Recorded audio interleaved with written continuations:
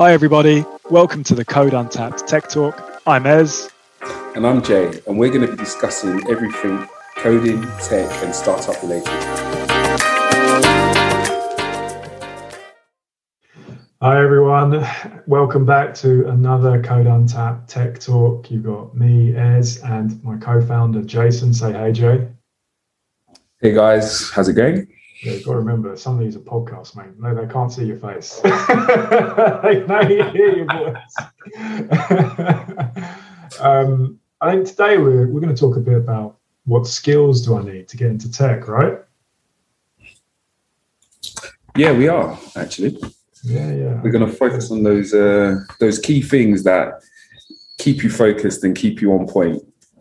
Yeah, so maybe we should start with, what training did we do to get into technology? And we've both worked in large companies, in banks. You've worked in technology businesses as well. I think you were at Marconi, which is a telecoms company.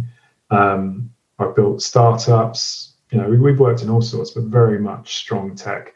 But I think it'd be useful to start there. So I did a computer science degree. So I did like traditional computer science A-level, IT, GCSE, which was a waste of time. And then I did a computer science degree, and as part of that, I did a year in industry, which allowed me to do an internship for a bank. I did that at Lehman Brothers, and that helped me get into the industry. But you didn't go through that route, did you? You did a physics degree. So how did you get into tech? Yeah, so I did a physics degree, then I did a master's in electrical engineering. And in the master's, I think we started to touch on a bit of programming. It was such a long time ago now, I'm so old. But I think it was a bit of Fortran, to be honest. And we did a bit of VBA stuff as well. But it wasn't until I took my first role at GC Marconi, and actually I worked in the defense division of GC Marconi. So that was that was pretty interesting, and that was my first introduction to really like what I would call formal coding. And the language of choice there, well, it was the operating system was VMS VAX, which is a very, very old operating system. It's quite similar to Unix or Linux. And the programming language that they were using there was Ada. So it was really strongly typed language. Wow. Okay. So that's proper old school. And I wouldn't encourage anybody to start with Ada. If anyone's listening, please don't go. Do not start with Ada and do not start with VMS VAX. But so what did I do? I mean, we were sort of given there were certain books at the time which were really like the foundation. People called them like the foundation of like programming. So there was one there's like Kernighan and Ritchie. So there's like the C programming language by Kernighan and Ritchie. And that was the book to start you off if you wanted to be like a serious coder. And there was a book, I think it was by one of them, I think it was either Kernighan or Ritchie, on Unix as well. And it's very similar.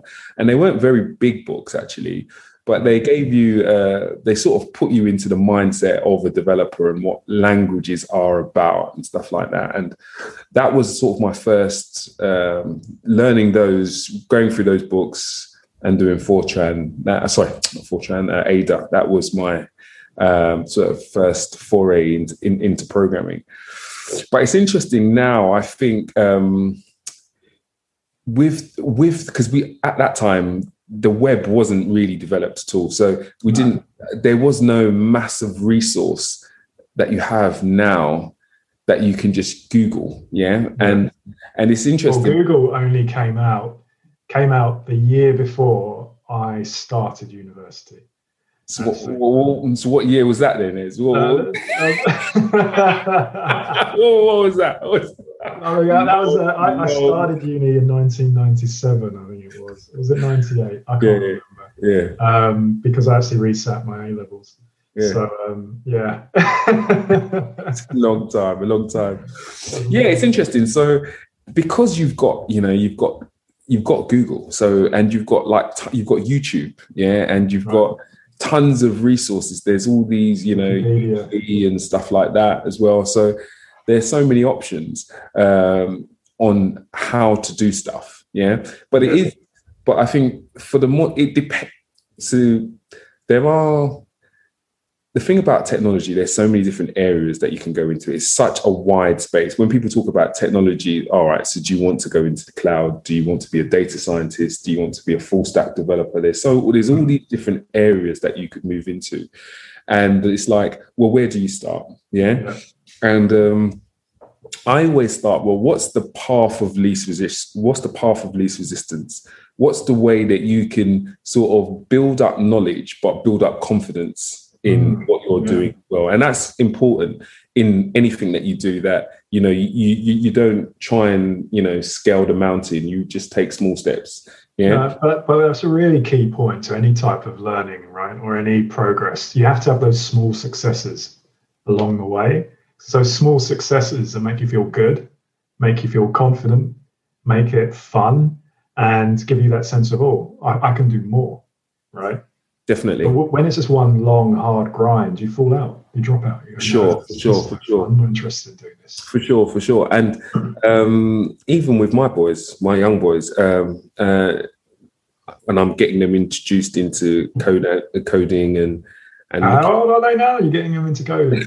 Well, my youngest is 8, and my oldest is 14. Okay. Yeah, and my oldest is 14. So it's interesting because how do I approach it with them? Well, I want them to get feedback as soon as possible. I want them to get that wow factor. Oh, wow, this is really exciting. Oh, I just did something here. So, for kids, obviously it's stuff like Scratch because they can get that from.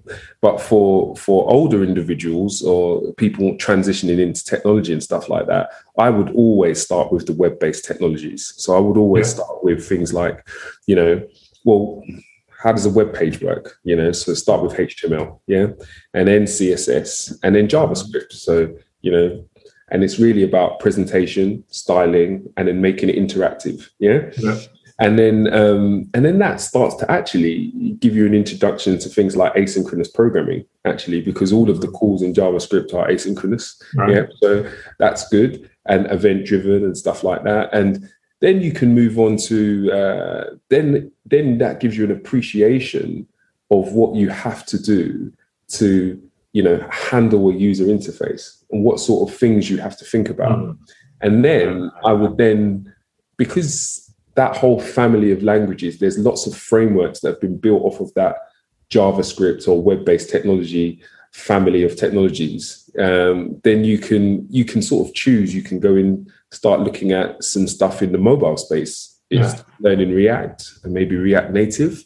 Yeah, that's a way to go. And you haven't actually taken on a whole new language, but yet you can apply it to a whole different area. So we were looking at web pages, but now also you can start looking at mobile apps. Yeah, just because you have an understanding or an appreciation of JavaScript. Yeah.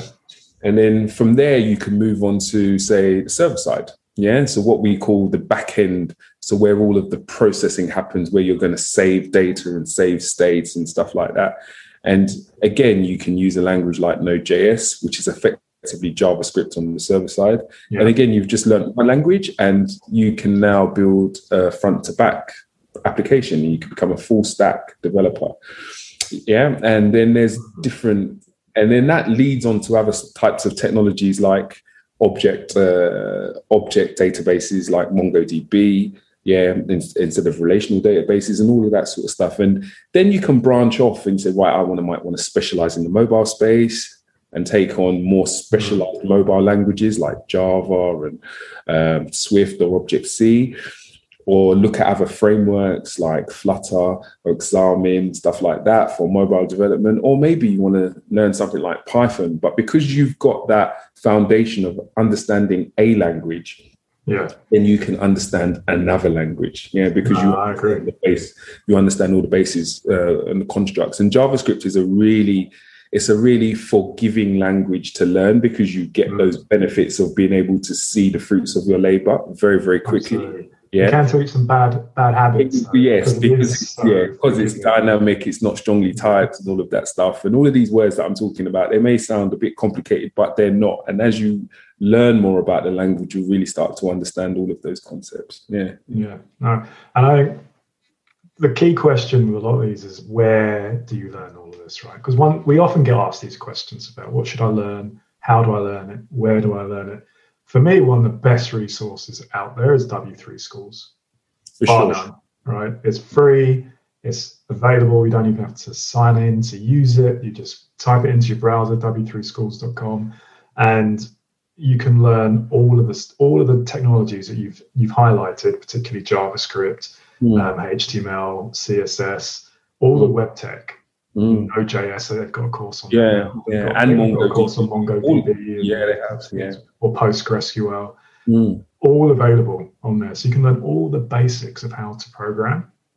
And that's really, really important. It's have that facility available to you. And then if you need to find out more about it, you've got YouTube, you've got Wikipedia, you've got all these other places. But the one aspect to it that I think is really important, and where a lot of people fail, is that sense of success, right? Because you can do all the learning, but if you don't feel any tangible outcome from it, again, it gets boring. You stop doing it. So people try to make up projects. Oh, I'll build a web page or whatever. The problem is, because it's not a real tangible outcome, they lose momentum. They lose steam, right? So my thing is always try and find a project to get involved in. Definitely. As you're learning these skill sets, right? And even if, for me, the number one place to find projects is GitHub, right? GitHub is an open source community. And the great thing about it, people think, well, I don't know anyone, I don't know any of these projects, I can't blah, blah, blah, blah, blah. The fact is they're open. So you can just clone someone's repo, have a play with it, make a code change, submit a pull request back to them, and if they want to accept it, fantastic. And you know what? They've just taken on board some of the work that you've done, and now you're a collaborator on that project. And you can do that with the whole Microsoft C# library is available in open source on GitHub. You want to become a contributor to Microsoft Codebase, you can clone one of their repos today, make a code change, and commit it to the repository, right?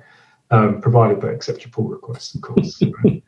So I think that is really, really important. Obviously, doing something like that is a bit further down the road, but I think it's really important that you find these little projects, even if what you're doing is just getting involved in testing or updating their documentation, just getting into the habit of taking your learning and applying it to something is really valuable. And that's where, people ask about transferable skills, right? Especially if they've never worked in technology, and they go, well, I was a designer, or I was an accountant, or, I was in retail. How do I get into this space if I don't know anything about programming? But you've already used systems. You've had to use apps, you've had to use computers, you've had to go from A to B. You've got a sense in your own mind of how things work and how to apply yourself to a problem space. And it's really just about taking some of those skills and reapplying it to learning, reading, and trying to fix a problem. Programming is all about fixing problems, right? For sure. Literally what we're doing always. I always used to equate it to completing a puzzle. It was like, it's a puzzle, and I've just got to figure out where all the pieces go. And then eventually you get a picture. The weird thing is that your picture might look completely different to mine, even though we've got the same pieces. Exactly. Yeah, and I mean, that is definitely, as you've hit the nail on the head there, it's definitely, I like to use the analogy of Lego. Yeah. The pieces are there. You just need to put it together. Yeah. I actually think that's a better analogy. Yeah. I like that. I'm going to use that. Yeah.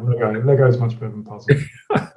But yeah, so there's two things actually. I just want to go back quickly to W3 Schools. W3 Schools is really good because all of the information that they're trying to relay to you is all fed in bite-sized bits. So it's all little tiny tutorials that will take you 5-10 minutes to do. Yeah.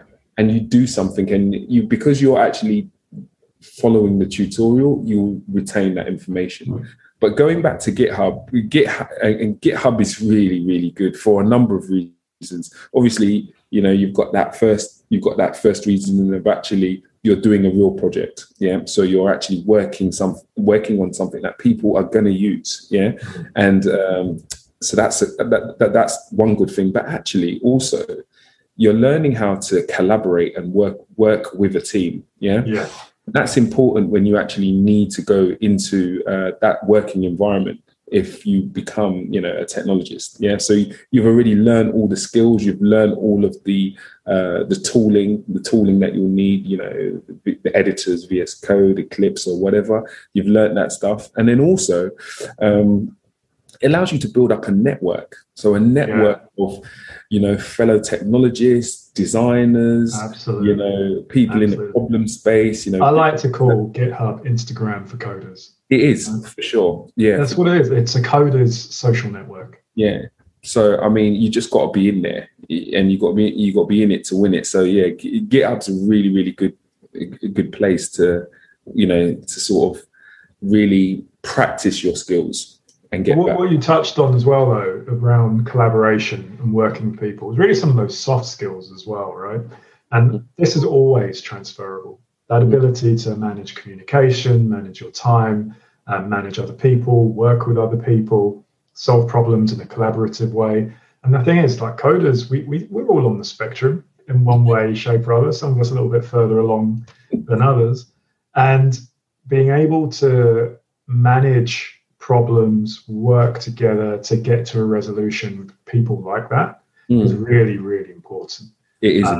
And it's also when you're thinking about planning, you're thinking about designing, testing, all of that requires an ability to think beyond just coding and more to, well, how do we actually get this problem solved?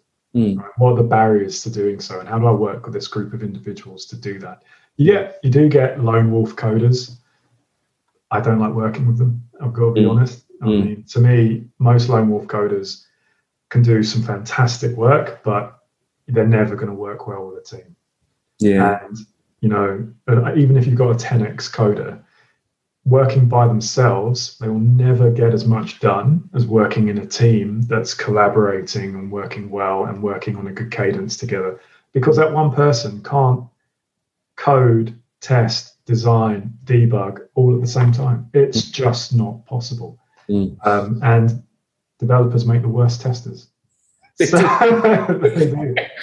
the code that they've written and not the actual edge cases on how people use the code. Yeah. And they barely test the code that they've written. They test the edge. They test the outcome that they're looking for, right? And that's what they test for. And that's not a good approach, right? Not a good approach at all. And definitely, I 100% agree with you, and in particular, like the economies of scale, as the program that you, as the application or process that you're building gets larger and more complex, the problem space gets larger and more complex, and so you need to actually share that problem. You need to share that problem space with a number of different people, and people who think about that problem space in a different way. So you'll have creatives, designers thinking about how they might use your product. Yeah, you have architects thinking about how, from a technical perspective, we should put the technology pieces together, the different frameworks, how they should reside together to provide the solution.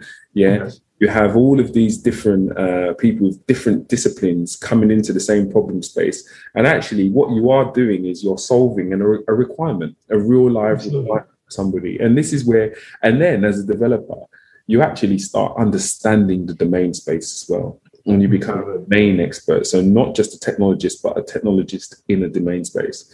And so you might become a financial technologist, or a telecoms expert, as a technologist or something like that. And that's even more interesting because then you really add value. So you then start to spot where the technology solution will add value to the space that you're in, for your customers.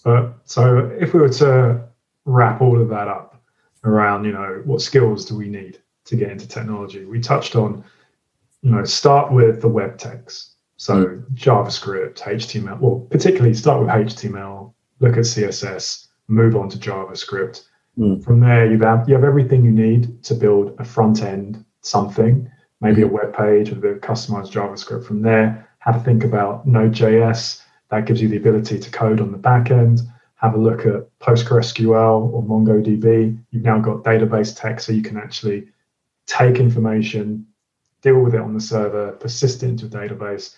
And then you've got tool sets like React, you've got Xamarin. You can now start thinking about building mobile apps, web apps as well. Now, to learn a lot of this tech, great place to start, as we said, w3schools.com, fantastic location. And then ultimately apply yourself to real world projects by going on to GitHub.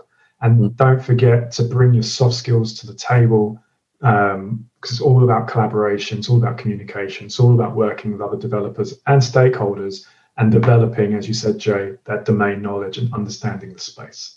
So for that, I think that's a pretty good summary around our thinking about how do I become a technologist, right? In like 20 minutes. So exactly. And then one last thing, don't be put off.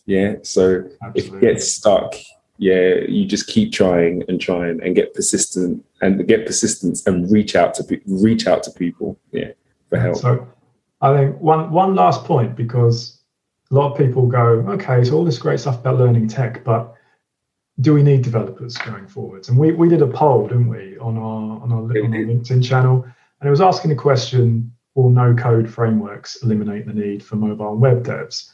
And I don't think it will come as much of a surprise that we had 100% vote for no. No-code frameworks are amazing, and they allow a lot of experimental thinking. They allow non-technical teams to get moving, but you will always reach a point where you need technologists, I think.